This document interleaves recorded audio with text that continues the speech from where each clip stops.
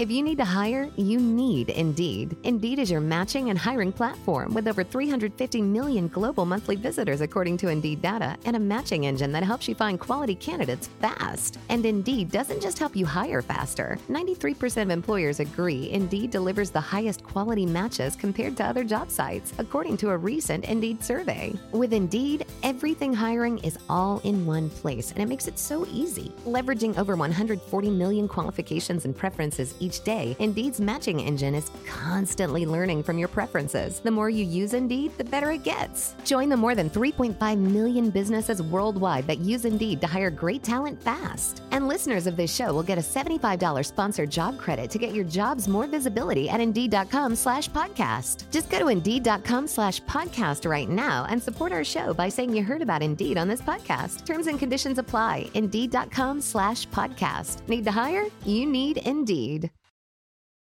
Hey everyone, I'm Brenda. and I'm Julia, and you're listening to Roaring Twenties Podcast. Your 20s are known as both the most exciting and most confusing years of your life. We're here to share our stories, To have real and raw conversations. and best of all, to make you feel a little less alone. This podcast was brought to you by the Believe Podcast Network, the #1 podcast network for professionals. Do you believe? Hello, everyone, and welcome back to Roaring Twenties Podcast. Today, we have on with us registered dietitian Paige Hayden to help us dive into the science behind nutrition and improve our relationship with food. We haven't done this topic in quite a while, so I'm so excited to get into it and so excited to have you on the show. Thanks for being here, Paige. Thank you so much for having me. I'm so excited to dive in with you both. Absolutely. I think this is going to be a really fun episode. I know, especially around the summertime when we're out and about a lot more and in bathing suits and doing all the social events, food and body and the way we eat comes up a lot. So I think it's perfect timing for an episode like this. I know, especially after Memorial Day weekend, I'm feeling like, oh my God, I haven't eaten a green thing in days. So we need to all get back on track.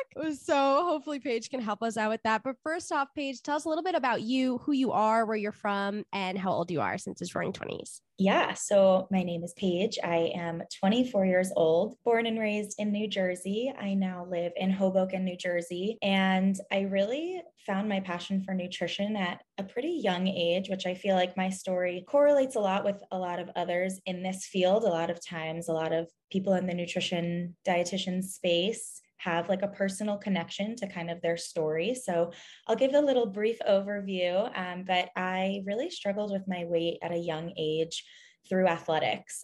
I was a major soccer player, and I had an actual experience with a coach come up to me at a very young age and basically, sit me down and say, you have great skills, but we really can't keep you on the field for long portions of time because your stamina is just not where it needs to be. He didn't say anything about weight directly. He said it in a very respectful way, and I didn't take it wrong. I actually took it and started like game planning. I feel like that's my type A dietitian personality already. Like I was like, okay, how am I going to improve my stamina? Like I need to figure this out. So I went home, I talked to my parents, and again, I feel like many girls have especially experienced. My mom took me to Weight Watchers when I was 12, and I actually had a really positive, healthy experience from it, which is not super common, especially today. I think Weight Watchers has changed a lot. When I really did it, it really just incorporated more fruits and vegetables, discouraged the, for lack of a better word, junkier foods. And it just really was all I needed. And it was super basic. But Just really like a little like guidelines and structure. Sure. Yeah. Like how to build a plate and proper portions. And again, my personality, the numbers weren't causing really anything disordered. They were just really, I was thriving on the structure and the measuring and feeling like everything was in its place and where it needed to be. So, and I was improving my stamina. I was losing weight. And even at that time, I don't think physically I was like feeling any different. I would feel like I was confident before this happened. And I feel so grateful that, again, this experience didn't really turn in the wrong direction, as I know it totally could have. But that is really kind of what led me into discovering my own interest in food and nutrition and diet. So combined with my interest in science, I realized later on, I guess in high school, got a little bit older, continued playing soccer, got through that experience, and really from then on chased this dream of becoming a dietitian. And I'm sure we'll get into it more of kind of in my 20s, like where I started and where I am now. But as many dietitians do, I'm not sure how familiar you guys are, maybe if my boss's episode, Alex, got into it, but a lot of dietitians start in the hospital. So I worked for about a year in the clinical setting as a clinical dietitian. And I did some inpatient work on the hospital floors, some outpatient in doctors' offices. And what I really haven't mentioned, I guess, throughout the whole time is I was building my social media presence in college, just kind of for fun, which I'll cover more probably towards the end. But I have this Instagram that I was really just sharing recipes for fun on, and started following dietitians. And Alex was one of the first dietitians I followed, who I now work for. And I was just obsessed and so intrigued by like a virtual private practice. Like, what does that even mean? And I thought you could only work in a hospital. So it kind of opened my eyes to that kind of in college. I was like, wow, so into the flexibility and just how different of an experience, like how many different things you could do as a dietitian. So kind of to where I am today, I left my job at the hospital about 7 months ago, and I've been working with Alex in the private practice world now. So general overview, there's probably a lot of holes in there, but that's, great. I guess, a brief overview. Totally. Yeah, no, I'm so grateful for you sharing all those little bits and pieces, because there's just so many parts of it. I think from beginning in your journey with Weight Watchers and structure and routine and just some knowledge, like I think some of the things that over time, when we take like the emotion out of it, and that's not to undermine any like trauma or negative experiences that people have had with food, their bodies, diets, whatever, extreme ones that is. But with all that being said, I do think a lot of us as humans, like we thrive with knowing what's best for us, which again is individualized. But I think if we don't have this basis, like that's the part of the narrative that's often missing. Is I'll tell you that as a teenager, I had no idea like what portions were right for me, because of course food tastes good. We love chocolate. We love all those things. So it's easy to just have more than maybe you planned or more than your body might need for energy or whatever, if you don't know. So I love that you had a positive experience in that sense, and that there was no like lingering negativity, and that it really just gave you some tools and education on what you can do for your body. And then you kind of took it from there. So I love that. But in terms of like a lot of things changing, I feel like something that I would love to dive into in a little bit, but of course you want to know other bits and pieces too, is just you talked about your network, and Julia and I, obviously this isn't something we planned to ask, but you brought it up, and Julia and I talk a lot about like networking really in your 20s, because I think it's so complicated and we sometimes feel like awkward putting things out there or making certain connections. And the fact that you were able to make such a strong connection through social media, that now you have a boss who is awesome, and that you were able to establish that, like what, we'll get into the nutrition stuff, but I really don't want to forget this. What do you think, what was the beyond the fun portion of social media? Like, what do you think drove you to continue sharing to a point where you were able to make it full-time differently than you expected? Does that make sense? Yeah, I love that question. Interestingly enough, to become a dietitian, you have to complete what's called a dietetic internship, which I don't think I mentioned. I completed that at Rutgers after my undergrad. But to get into these dietetic internships, it's wildly competitive. I think the numbers are getting a little bit better, but the acceptance rate for these programs is, at the time I was applying, where I think 30 to 40%. Each program has like 12 to 14 seats.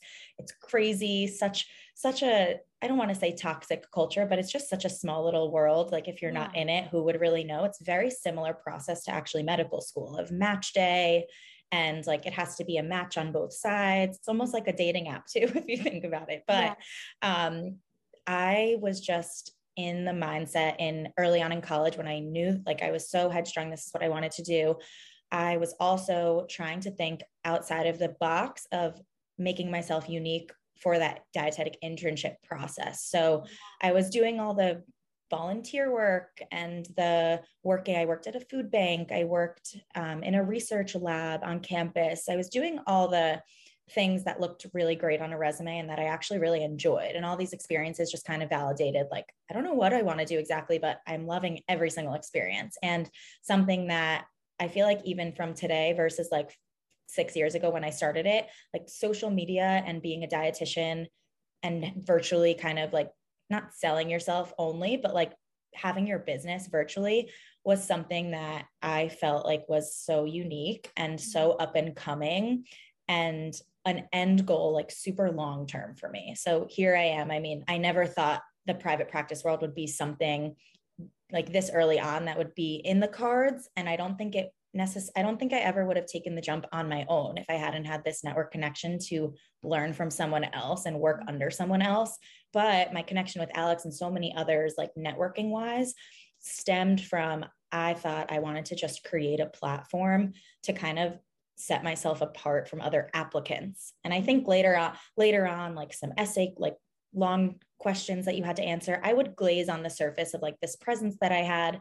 And I feel like it was kind of a hit or miss. Some older school like directors didn't really understand, like in interviews, if you talked about it, it was sometimes like, ooh, they do not understand what I'm talking about. And then others were like, oh, she's like gonna have a virtual private practice. Like, this is amazing. She's so creative. So like it did end up, I think in the end being really valuable. And it ended up being so much more than like what I really created the account for, which I honestly don't know if many people know that that was the real reason behind it, but that is really, I guess, what brought it all together. And the networking on the side is just something I also at a young age, like loved to do. I loved talking to any dietitian I ever came across. And I was like that loud young kid who just would like talk to adults and older adults anytime. And I feel like it's kind of just stayed with me. And to sit in my seat now, I feel like the roles are reversed sometimes, because to leave clinical is rather uncommon. And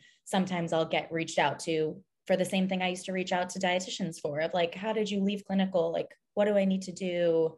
What's private practice like? So I feel like as a dietitian, again, the community is so small, like you just always pay it forward and it always ends up working out and following a future connection or helping the next one behind you.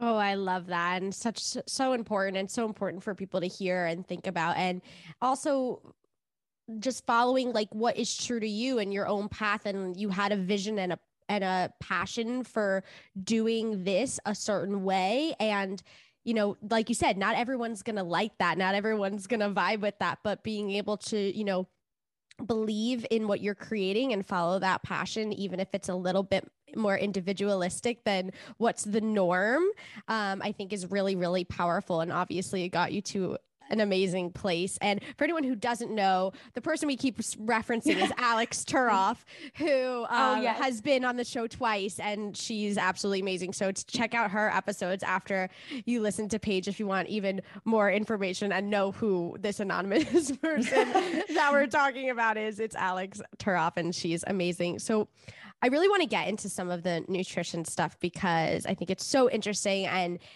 we always love having a real expert on the show. So something that you talk about a lot on your platform is flexible dieting. I have never heard that term before you. What is flexible dieting? Great question. I feel like I also, even in my like educational career, that was not really a term that was necessarily introduced or taught. Flexible dieting is really the approach that I saw from it. The first time I saw it was on Alex's platform at Alex Turoff Nutrition. That's what Alex preaches. And that is what I completely align with and believe in as well now as an RD. I think through the years of school, like that was I felt so much pressure, like what niche, like what belief am I really gonna have and be able to serve other people with? And flexible dieting, when it comes down to it, I feel like we touched on it when we kind of talked about the Weight Watchers of like laying that foundation of the basics, but it's really laying the basic foundations of nutrition education and really understanding like what am I putting into my body, and really combining that with calorie and macronutrient, like macros, if you've heard of that term, awareness, and really avoiding it getting to the point or pushing restriction or obsession, and really just laying the foundation and the knowledge of what are these things, what does my individual body need, and also what are my goals and what do I need to give my body to really get there in a healthy and sustainable way. So that's, I guess, an overview answer to flexible dieting. And with the term flexible, it can look super different for everyone, I feel.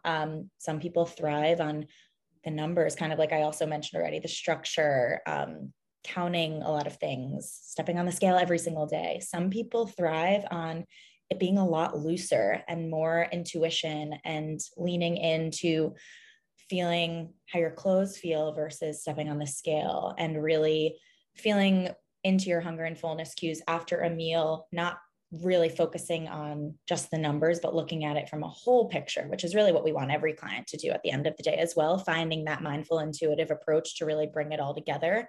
But in the beginning, especially, we really focus on laying that foundation and kind of like wiping the noise out from all the things you've done or maybe heard in the past. Yeah, I love that. And I love it because I do think obviously there is a lot of noise, and I personally have been, I don't want to say victim, I've fallen for a lot of the noise in all different ways, tried all the things, all the pills, all the diets, all everything in between. And when I came across flexible dieting, macros, it's hard when you come from a world of like doing all those things in a negative way to step into this where you're like, oh, I can use this as a tool. Like I can use this knowledge. Like it's a totally different world.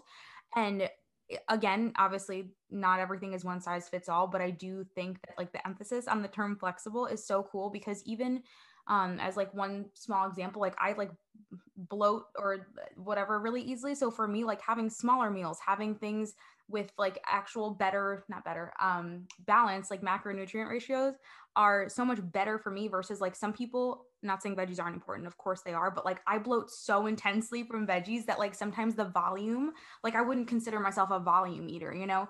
So anyways, it's so cool how we all have different ways of doing that. Like for people that do love to eat like tremendous amounts and love to feel super full, like I personally like feel uncomfortable being too full.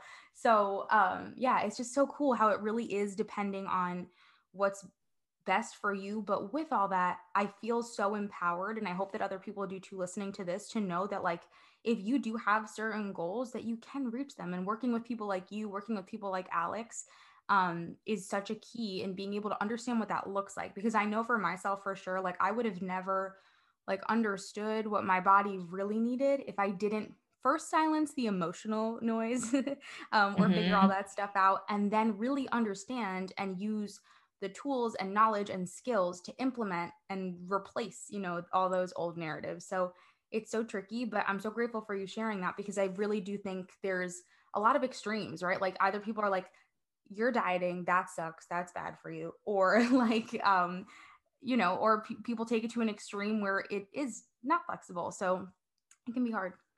Yeah, I thank you so much for sharing. I feel like the way you really phrased that comment about it's okay to have goals is something that is often I wouldn't want to say a struggle, but it feels like I always have to be really careful sometimes about what I'm saying and how I'm saying it, especially being credentialed now. There's even like more, I feel like, internal pressure behind like what to say. And you also just touched on the reality of today's world of just polar opposite sides really of what's going on in the world of nutrition. And we really fall, I wouldn't say like smack in the middle, because what really is, I don't really think there's even a middle, but we don't fall on either side. So I think that defining that and really preaching that is difficult. But when you find the people who are really looking for that, that's when, you know, the magic really happens of them realizing like it's okay to want to make changes. And the key is to do it in a healthy, individualized, sustainable way. Yeah. Especially on the individualized approach, which I absolutely love, and everybody's different. For someone who is like, who has maybe goals, or whether that is to do with weight or just overall health and wellness, but isn't sure, because you brought up a couple of different ways, like either, you know, something more structured or something more intuitive. Like for someone who is kind of lost and is feeling like, I really don't know which method would be best for me, and how to pair like a certain method with a certain type of lifestyle. Like I know Brenda and I live very different lifestyles. Like Brenda, like, you know, goes to a 9 to 5 every day, and she preps her meals and she packs her meals. And I'm always out at like networking events, eating out and blah, blah. So we have very different lifestyles. So for someone who's feeling like they have goals and there's certain things they want to accomplish, but really don't know like what kind of method is right for them, how do you start with like those type of clients that feel like they just really don't know what is right for their body at that stage in their life? That's such a good question. And I think there's also something to be said for where to start, even taking a step back of everyone comes to us with goals. And I would say the majority do have a weight related goal. And the majority also often have a poor relationship with food, for lack of a better word, or a disordered eating habits. The list goes on of certain food fears. So that's what we really do first. And that's really just what Brenda just said of like, first, I deal with the emotional, and that's really where we start. And then from there, we can kind of dive into what's next and like really laying the foundation and addressing the goals. As far as, how to counsel or really get specific of what's going to work for one person and what's going to work for the next, it's kind of going off of what you just said. We really spend a lot of time, even before they first meet with us, on getting an idea of what their lifestyle is and what their day-to-day is. How are they, like anything from how are they sleeping? How are their bowel movements? How is their stress? How are their stress levels? What are their typical meals and snacks throughout the day? What times are these meals and snacks happening? The list goes on of these very intensive forms that clients fill out. And then of course we meet you and we talk to you through even more than that. And oftentimes we learn so much more than what we thought we knew so much about someone. And like we meet someone and it's just like all these other things start to come up. So I think it depends, which is a tough answer to really give you, but it's a combination of, not to say this is in the clinical setting, but maybe judgment, like expertise judgment of going off of experience of previous clients. And also I pick Alex's brain all the time if it is a tricky situation of, where would you go? Have you ever had a situation like this? I feel like there's so much value that I am so grateful to have of having that resource in where I am now in my career and how much it's helped me. But as far as things like, how to say food journal, should I use, most of our clients use something like MyFitnessPal, where the database is really large and it's the most user-friendly. But who's to say someone isn't more old school and would thrive off of using pen and paper? So that is something where we factor in like, what's your personality? What's going to work best for you? And also we can always pivot. We can always change. Like if you start on paper and you're like, I want to try an app. If you start on paper and you're like, this is driving me crazy, I can't keep track of my food, I'm going crazy, we throw the journal away and we take 12 steps back. So I think it depends is like the moral of that answer, but we find an approach that's going to be best for you for wherever really you're at. We really meet you where you're at.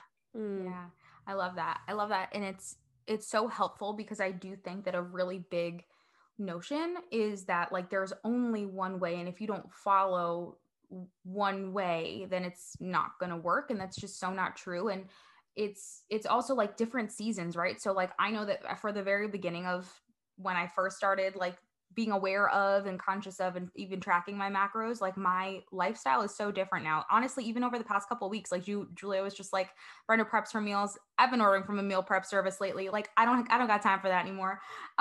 So it's just interesting because it's like, but depending on your financial situation, your time, like, and what's important to you, right? Your values. Like I think for myself, like sometimes we have options, right? It's like, okay, is this within my budget? Like there was a couple of months ago where no, like ordering from a meal prep service wasn't even like, I couldn't even consider it. Like it was silly. After I got a promotion, I was like, okay, this is doable. It's not me going, be blowing out everything out of proportion. And obviously that's important. Being in our 20s, things aren't always, super easy when it comes to finances, with whether it's loans, payments, whatever, paying rent. So it's just, I think it's so cool when you're able to really work with someone that cares for you and is not only meeting you where you're at when you first begin, but also is with you like throughout the process as your life adapts. Cause my life looks so different from when it did a year ago, even a couple of months ago.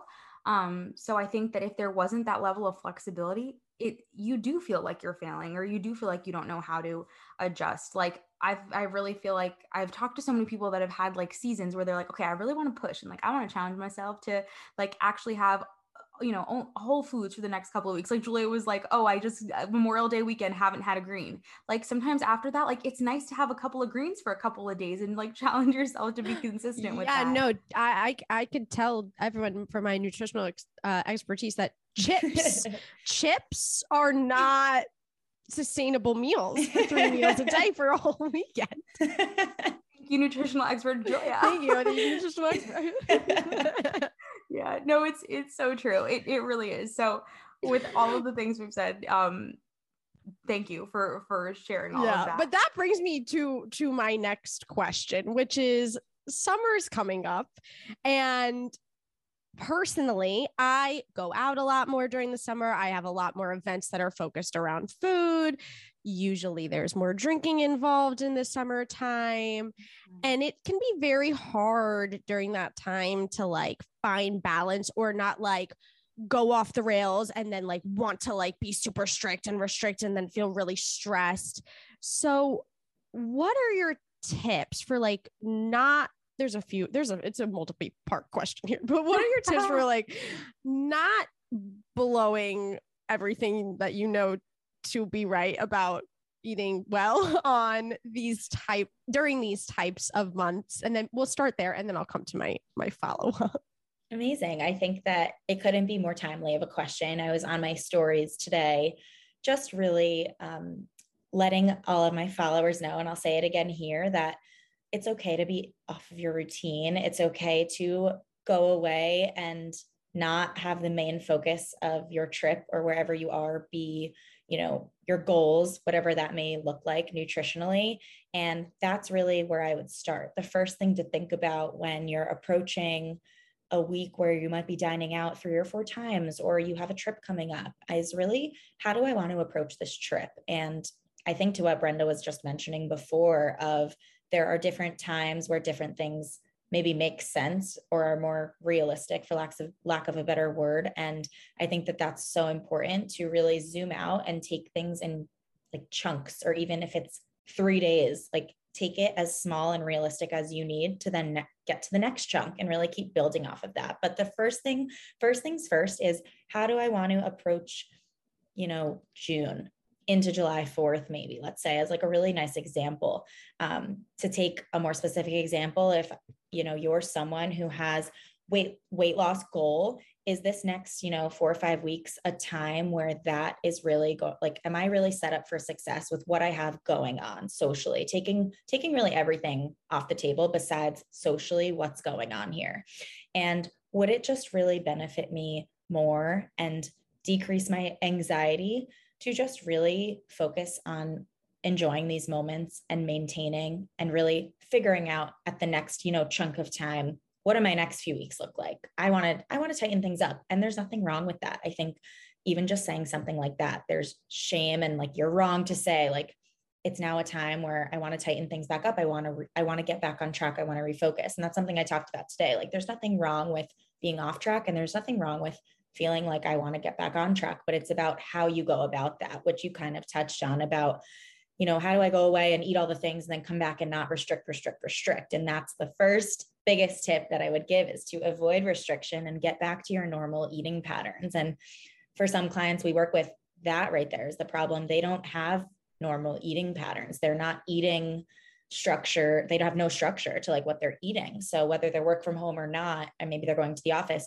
that's something we work on. As far as specific tips off of that, of how to really approach a trip, I'd also say a few things would be: control what you can control before and after. So if you're going into Memorial Day weekend, what's your Monday to Thursday? Let's not make the vacation, the unknown, last longer than maybe Friday, Saturday, Sunday, maybe potentially Monday morning when you might be heading home.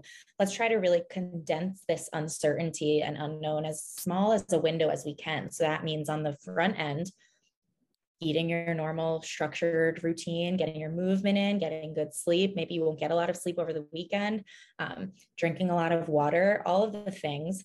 And then on the returning end, what are you going to have to eat when you get back to maybe, say, your apartment in New York City, which a lot of my clients are returning to? Do you have groceries ordered already? Are you making a list? Are you planning? Are you getting ahead of it? So that, again, your Friday, Saturday, Sunday, Monday doesn't now become Tuesday when like ordering out, not having a plan, grazing on the snacks and the random frozen option you have in the freezer.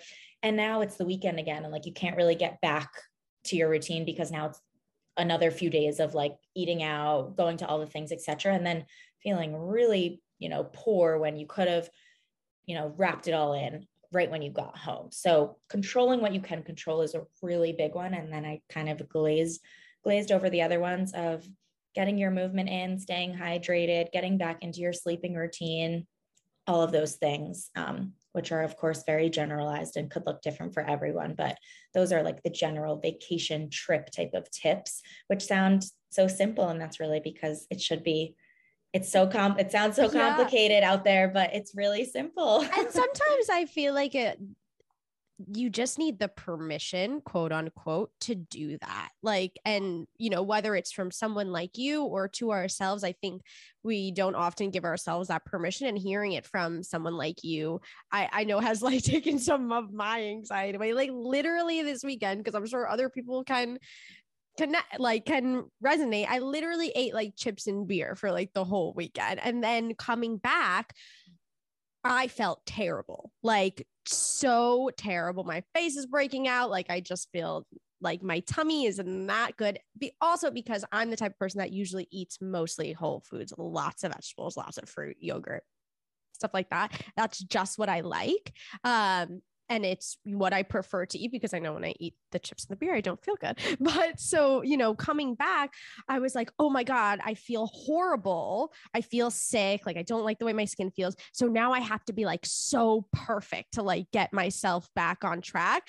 And that wasn't working for me, because then I was like stressing about like everything that I was eating. And then I was like, well, okay, like I'll just, eat this, and then not being satisfied, and then, doing something more, and it ending up just like spiraling. So I think just giving yourself that permission to be like, it's okay. Like, yeah, you don't feel great right now because you ate chips for 3 days in a row, but you can just like go back to your normal on track, like what you normally do. And it doesn't have to be perfect to like combat the chips that you ate. Totally. I'm going to keep coming back to the chips. It's never going to be perfect. Right. And I think, something, especially in your case scenario, is like, that totally is not your normal, and you don't feel good. So if that's the motive towards getting back to your routine, that's what I would want for everyone to really recognize how you feel when you're eating whole, real, balanced meals and drinking the water and doing all the things, versus, not that there's anything wrong with being off of that, but you don't feel your best. So exactly. I think that's so important, coming off of any trip or week or weekend, which is something that my clients are constantly going on. So laying the foundation of the routine when they're not away is so key. Yeah. And moving on. Yeah. Sorry. Yeah. Just moving on from it. Good. No, you're so right. And I think I'm glad you said that last piece, because I think that that's what people struggle with. And something I personally have struggled with like my whole life is the letting go portion, right? It's like, I think for myself, or maybe, for you guys, maybe I've experienced too, like I have a hard time letting go of things in general, because I think I have an expectation that like I should know better, or I should do better, or I've learned this lesson before. So I think beyond all of the like shame and guilt that we can play into it, I think when you have like certain standards for yourself in different areas of life, that like when you expect yourself to have learned something already, it just adds so much extra pressure to be like, what the heck, I'm doing this again. Like, and I think people have that with any habits that they experience, whether it's, they keep going back to a toxic ex-boyfriend, or, whatever it may be. I think it's one of those things where it's like, dang, like I've learned this. Why am I going back? But I love what you said. And I think it's key about the like looking at your next couple of weeks. My friends, I don't think they actually laugh at me, but I'm always like, I'm the friend that I'm like, hey guys, I made a habit tracker for this month, like use it or don't. But here it is in case you need it. Or sometimes I send it by accident. But anyways, I just think it's so like refreshing. Yeah. Refreshing to look at like a span of time, because instead of looking at it, and I used to be the same as what Julia was just saying in terms of being perfect for that amount of time. But I think it's so cool to be able to look at a span of time and like really wonder, like, what can I give myself And also in terms of like a mantra, like something that I like say to myself, if like I'll just be like, oh, I could do anything for 7 days. I could do anything for 15 days. I could, like little things in that sense where it's more empowering and like freeing, right? Where it's not pressuring versus being like, you have to do this. And I think that's also powerful, is just understanding the difference between like, you don't have to do anything. It's just about what do you feel your best doing. So yeah, I love that you mentioned the span of time, because I think especially when people jump into certain habits, I think we think we're supposed to do something really specific and restrictive forever, which isn't the case. Like what you're explaining in terms of sustainable habits, yeah, that we can do forever because it looks different on the day to day. But I don't think we look at it like that. Yeah, I think the habit tracking, if every client of mine habit tracked, I would be such a happy person. Yeah. I want a habit track. I think that's amazing. And I think some of my clients actually do that in different capacities. Like there's so much power, like you're saying, to zooming out, because a lot of times, people can get frustrated of not being where they want to be. And then when they really reflect on like, well, what did the past 6 weeks really look like? What was I doing? What did these days and weekends really look like? And then it's almost like most of the time to do an exercise like that, a lot of validation to yourself of like, you do not need to beat yourself up. You did not fail. You lived your life and this is what you were doing. And this is where you are now. And where can we go next? So it's not only reflecting back, it's also, like I mentioned, like looking ahead can be super, super powerful, rather than just, beating yourself up about today. Let's really focus on, comes back to sustainability. Like this is a marathon. So we got to look at chunks of time in both directions. Mm-hmm. Yeah. And in terms of a marathon, I think people are often in a rush, and just like understanding the timing that's going to come along with that is super powerful. But also I think it just makes us more realistic, right? Because I know there have been so many times where I've been like, I've been so great at doing what I'm doing. And then I look back at my habit tracker, I'm like, I didn't even drink water this day. Like, what am I talking about? So yeah, it's so powerful. But anyways, kind of going off of that, in terms of like cravings and whatnot, what are your tips or thoughts or tricks on, I think there's a lot of like treat yourself mentality, which again, there's nothing wrong with, but for someone that like is maybe in a position right now where they're like, all right, I'm not feeling my best. I really want to feel confident in my skin. I want to feel, lighter and all the things. How can we not give into cravings consciously without establishing any sort of like negative relationship with food? Great question. And I loved the way you ended that question. Oftentimes what we crave, if you do experience cravings, which I, of course, included from time to time do, is often maybe what's been restricted, whether you know it or not. So when we think about cravings, the way I typically like to kind of break it down and explain it is what might be behind the craving, rather than, getting so frustrated in the moment of I'm always going to the chocolate. Why can't I stop? Maybe kind of like we talked about with food tracking and back 40 minutes ago about Weight Watchers, like collecting data and really looking at what might be going on. And that really comes down to, with cravings, often physical, nutritional, and habitual. So when we think about these three things, physically, cravings can often happen, most often, I would say, from just going too long without eating, having that low blood sugar drop of feeling fatigued and irritable and cranky and craving, because you've gone, way past the 2 to 3 to 4 hour mark of eating, and you're just kind of grabbing anything you can go for. And to you in the moment, you might feel like you're craving, but you're actually ravenous because it's just been too long. So that's a really big physical one. Other physical things to really think about are sleep and water. If you're not getting adequate sleep, you're going to crave sugar all day. And that could be as simple as like one poor night of sleep. The next day you might find like your eating is out of whack. You're just like, can't get your hand out of the candy jar, and you need all this carbs and bread and all of the things. And that sugar craving is from the lack of sleep that you got. And same thing with dehydration, when you're feeling, again, headache, irritable, just like feeling low energy, you could have cravings as well. So those are like physically oftentimes the rule outs and things to think about first. The next thing that you would think about is what I mentioned of like specific foods being restricted nutritionally. It's not rocket science, but it still sounds kind of like, oh, like that's not something I thought about. But if you're restricting carbohydrates, starches, breads, potatoes, all of the things, you could crave them. So that's something to think about. Like, have I had carbohydrates throughout the day, or is it 8, 9 p.m.? And again, I need the ice, like I need all of these things. I'm craving. I can't stop. Well, I didn't have any carbs really today. So that could be why. Another common one is fatty foods. Like a lot of people I've worked with crave nut butters and cheese. And I guess seeds would be like a weird one to crave, but that's another one of an omega-3 rich food that you might not be getting enough omega-3s in. If you're not getting fatty fish, olive oil, avocado, these certain foods, you could be noticing that you're actually craving the fattier foods, which could be a sign that you're not getting enough fat. There's also other interesting ones like soda, like that carbonation, your calcium could be depleted. So there's a lot of different nutritional things I would say, if you're craving the same things, that to me is what I would want to look into of like, what are you eating all day to day? Like, is there something missing? And then habits is a really big one. Where and when are you craving this food? Are you mindlessly eating in front of the TV? Are you eating in your car? Is this comfort, escape? So recognizing these habits and exploring how to really shift our behaviors is the key of really what I would work on with someone who's like physically all good, nutritionally all good. When I watch Real Housewives, I need to eat all the things and I'm craving everything. So that's a total habitual, behavioral, different discussion that we would be having. But I guess to wrap up that answer, what's behind the craving is a loaded question.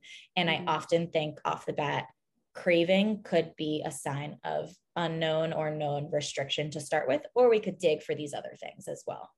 Yeah. No, thank you for going into detail about that. So interesting. Yeah. Yeah, because I just think we think about cravings and we're like, okay, I'll have it, or oh, I shouldn't have it. But like, we don't explore beyond that.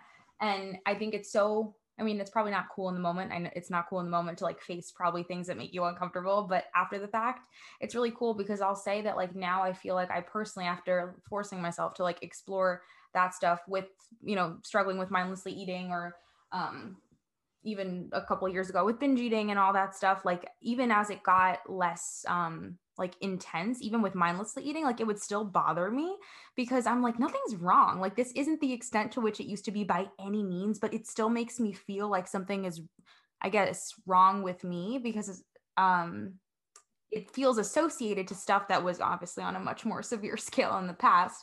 So I think that when we start to like normalize those things of like, no, like a lot of people mindlessly eat, but we all have different things behind that. So something that at least works for me, I don't know if this is going to help anybody, but I often, if I feel like I have that initial like thought of like, oh, I kind of want this, like I really ask myself, what do I really need right now? Like I either say it out loud or sometimes in my head, it depends on where I am. But often it's literally like, I am just tired and I just want to relax. So if I really don't want that, if I don't want to bellyache with the chips, as Julia said, so often my answer is literally like, I want to be a potato on the couch and just lay. And my result from that is so much better in terms of how I feel. So I appreciate you breaking that down because I think there's all kinds of associations with cravings.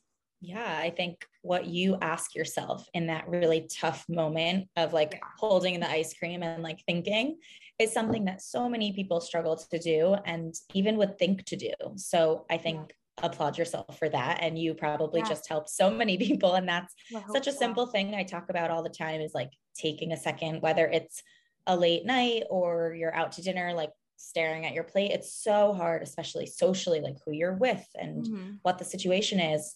On a date is like a huge one of where this comes into play of like, can I really think for a millisecond? Do I even know what I'm feeling? So that is something that I talk through with clients all the time. And I've totally been there myself. I'm still there myself all the time. And it's, strategies and I don't want to say coping mechanisms, but tools in your toolbox for certain scenarios that are really going to help you in the long run and develop into a new habit versus that one that you're really trying to kind of get out of. Yeah. And I definitely don't want to paint the picture that like, I'm always like in the heat of the moment every single time without fail. Like, what do I need? Because I think like, to be very real, like there have been so many times where I've had to like distract myself or like I live with my boyfriend and I've had to be like, listen, if I go and reach for this, like, let's talk a little bit because often it's like, it can be so impulsive. Like I'm trying to think of an example to compare it to, but just like, I don't know, you could think of a friend and then want to call them, whatever. It's obviously different, but we have impulses to, online shopping. There's a perfect one. Like we have impulses to online shop all the time. We see something and we're like, oh my God, I need that bathing suit. Same thing with like, oh, I need to have ice cream right now. But for me, like it has not always been this thing of like, what do I actually need? Like it's been such a work in progress. So there's been so many things. Like I used to have to just put like interruptions into place for myself where I'm like, okay, when I have this thought, like I'm just going to go to a different room. I'm going to go upstairs. I'm going to go away from the kitchen. And it's not bad. And I think for a really long time, I associated it with like, I'm broken as a result of that. But it's really like, no, I'm just trying to establish a new pattern because this is the one that I'm used to. So I appreciate you normalizing that with you too, because I think a question that I would want to ask you is how do you navigate, because I think people deal with this in every single career, whether they are like, even like Julia as an actor, like she is a kick-ass, incredible actor, but obviously also still like takes acting classes to strengthen her craft, her skill, all the things. So like, how do you navigate being a human being that's a work in progress and also like coaching people on something that's been near and dear to your own heart? That is a loaded question. I think for a long time in my career, especially early on when I started to realize this is what I want to do, but what if, I end up down the line in a really bad place with food and my body and just like not feeling like I could really help others be where they want to be, like those types of thoughts were constantly in my head, especially through college, the pressure of everyone else in my classes. There's again, I don't want to say toxic, but there's definitely a culture to the world, especially in undergrad, of this path. And I think that something that I even am doing now, kind of, which I did touch on, is asking questions and just being a sponge with Alex in my role right now. Like if it's about myself, if it's about clients, if it's about business, I truly just ask away. Yeah. And I also think, which I might have already touched on, as a dietitian who is coaching and helping clients reach their goals, there's something to be said for, which you kind of asked me in your question, like I have goals and I have certain chunks of time where my lifestyle towards my own nutrition is going to look a little bit different. For example, I don't even think I've really posted this transparently on my page, but summer's approaching and I'm being a lot more aware with my intake than I was 3-4 months ago. Like I think maybe a lot of people were in like the colder months where I was layering up, and now summer is coming. So for the past couple of months, I would say leading up to the summer, I've just been building my awareness around like what I'm consuming myself and, diving into all the time as a dietitian, kind of like you mentioned about classes, always trying, aside from that, like trying to really just learn as much as I can, especially being so young and new to this career, taking courses, getting certifications, reading research, getting involved in research. So really doing all of the things to just stay on top of the latest and greatest in my field, I think is so important, and something that you would find a lot of dietitians, I think, are trying to do between the continuing education credits we just need and also just our personalities. And I think our like passion for the field, it's like nutrition is such a new little science. So we always want to keep learning and growing and building off of it. Yeah, for sure. I love that. Yeah. It's amazing. And, it just sounds like working with you would be a dream, Paige, because you're so knowledgeable and I just love your approach to it, and you make it very, very accessible, which I think is really like what we circle back to in the beginning of just having the knowledge and a basis. It can put you on such a unique track. And so often we don't, give ourselves the time or the resources to get to know that. And you've been such a great resource for that. So thank you for answering all our questions. Can I ask you one technical question before we get to our like wrap up questions? Of course. Thank you so much for that. Of course. How much water should we be drinking? And is there like a certain time of day that we should be intaking more water than other times of day? I've been feeling very dehydrated lately. Okay. So this is a personal question. I love that question. And I actually, in my stories today, my 3 like digestible tips I gave for coming off of a weekend like this were to avoid restriction, like we talked about, drink water, and what was the third one? Movement. Get your Mhm. movement in, whatever that may look like for you. And with water, I actually did mention as a general rule of thumb, if you're kind of just starting the hydration game, or even if you're a pretty good water drinker, you could do this calculation and see kind of what yours comes out to. But you want to take your weight in pounds and divide it by 2. Whatever that number is in your head in ounces is a nice goal to set for how much water you can drink every day. So easy. Yeah. Wow. It's not going to be as crazy as you may think. I think there's a lot of, 3 liters a day, like 3 liters, I feel like is something that's been thrown around from, I won't say the name, certain diets out there of just like a goal or something that you should be doing. And it also depends on what you're eating. So if you're eating, for example, like a very, very high fiber diet, you're going to need way more water to really avoid a lot of bloat and discomfort and flush it all out.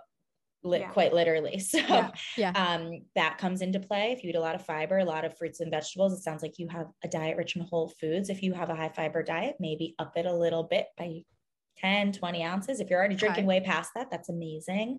But that is, I guess, a general rule of thumb of the amount. As far as the time of day, being consistent throughout the day is going to be in your favor, because if, you get to the end of the day, you're feeling dehydrated, headache, got to drink all this water, you're going to get super uncomfortable if you try to, chug liters of water really late. So I would say aiming for throughout the day, I like to say maybe a liter by lunch, a liter by dinner, and then maybe a little bit more in the in-between, at breakfast, having a cup, or after dinner, having a cup. But other things count, tea counts, coffee, contrary to popular belief, counts, seltzer counts, flavored water counts. You can infuse. I have watermelon in my fridge. It's actually my roommate's, but I have mint leaves, and I'm going to do a little like mint and watermelon water situation, like a spa water tomorrow.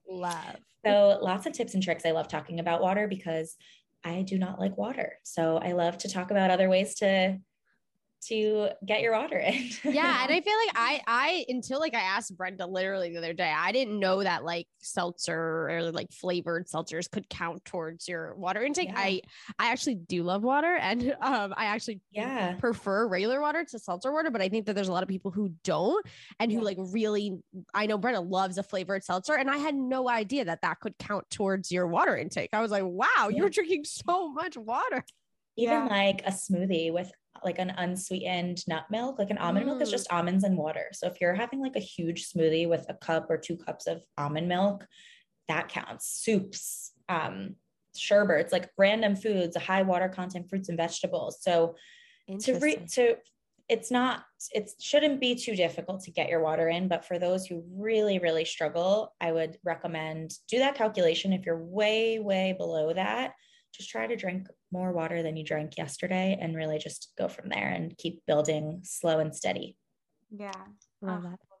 No, that's incredibly helpful. And just to touch on for a moment, you gave us so many incredible tips. And obviously, even if you are newer to your field, you have certifications, you're a registered dietitian, which for the registered dietitians we've had on the show, it's a lot of schooling. It's a lot of science. It's not easy. Not everybody takes the path. So obviously you're incredibly knowledgeable, qualified, skilled, everything in between. So I appreciate like how vulnerable you are in terms of like simultaneously, like obviously growing as a human, because we have so many experts on the show, you being one of them. But I think it's also cool to get like insight from someone who's, again, newer to this sector, like the private practice sector and whatnot, and hearing from your journey there, because again, like nobody has it figured out. Even people who we consider like super duper experts and have been doing things for their whole life from when they were born.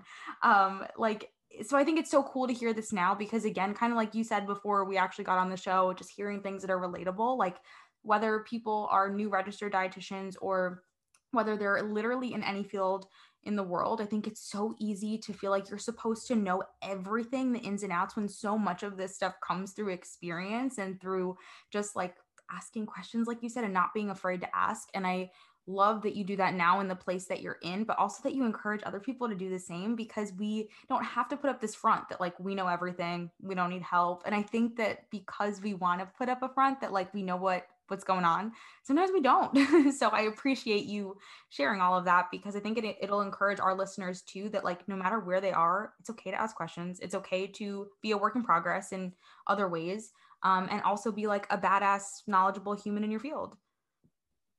Well, thank you. I love that. Of course. I think the listeners needed that, and I always need that. So thank you. Yeah. Thank you. Oh, of course. And for someone who is like thinking about working with you, if you even have spots open or maybe in the future, what is it like having you as a coach? Great question. We do have spots open. I guess I'll wrap up with kind of how you can work with us at Alex Giraffe Nutrition, with Alex or myself in maybe the group aspect or one-on-one. But I would hope that working with me is a really positive experience, and it doesn't really have to feel, or I hope it doesn't feel for my current clients, like just another thing that you have to kind of navigate and figure out and kind of get through, and that it really feels like you're investing in something and someone who's really going to help them look and feel and be their happiest and best, healthiest versions of themselves. So if you're interested, if you have any goals, if you struggle with your relationship with food, the list goes on and on of really like who would be quote unquote the ideal client. I think that question is so broad, and so many people out there would be an ideal client for us.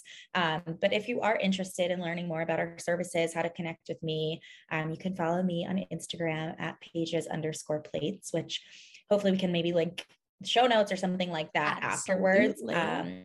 But yeah, everything would really be through my Instagram channel. If you go to my link in bio, I do have a personal website that I have not updated in a long time. It was really something I was working on kind of in college that I haven't touched on, but there's still more about me, some shop discount codes, all that kind of stuff. And then through Alex's website is really where you would be funneled toward booking a discovery call, learning how to work with us and me one-on-one. I have spots open one-on-one right now for VIP coaching, and our next group, depending on when this podcast launches, it might be perfect timing or we might miss it, is actually going to be in the middle of July. I think July 18th is when our group program will be launching next. Our April group is wrapping up soon, but the group program, if you're looking for support in a small, tight-knit group with about 12 to 15 other, mostly women, you get 2 registered dietitian coaches. Alex and myself lead that group, and it's a 12-week intensive program, heavy on the education, not as much hand-holding as one-on-one, but a lot of support from other people going through the same type of thing. And then one-on-one would really be that hands-on individual support where we would meet one-on-one throughout a minimum of 3 months and potentially longer than that, but all through the website, alexgiraffenutrition.com.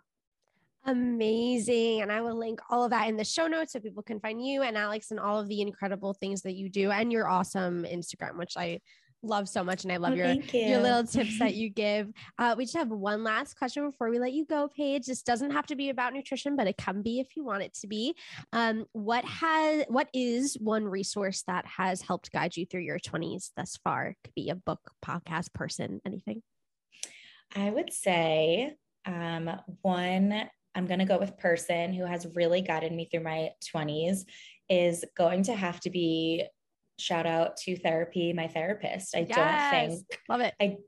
not think I would have made this career major, risky, wild jump in my type A personality ever if it wasn't for her amazing guidance and support as not only a career coach, therapist, friend, but really helping to guide me through my career, through finishing up school, through COVID, relationships. I mean, you name it. I feel so blessed to have support through this person. And I feel like I wouldn't be here today. And I'm so looking forward to continuing that growth on myself in the future.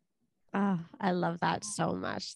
So incredible. Paige, thank you so much for your time and your wisdom. And we are so grateful to have had you on the show today. And everyone give Paige a follow. And I hope everyone has a great week and drink your water. Yeah. Thanks, guys. Drink up. Goodbye, everybody. Bye, everyone. Thanks for listening to Roaring 20s podcast. Be sure to rate and review wherever you get your podcasts, and please subscribe. You're never alone. Our pride sticks together. Tune in every Monday and Thursday for new episodes of Roaring 20s podcast. You get to start your week with us and end your week with us. With love, Brenda and Julia.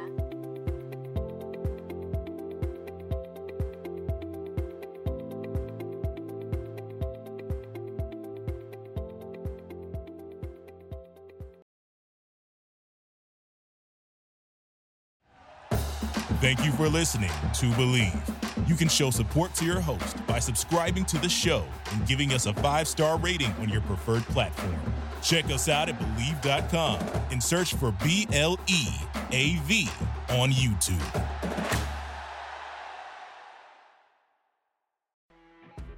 You know when you're listening to a true crime story that has an unbelievable plot twist that makes you stop in your tracks?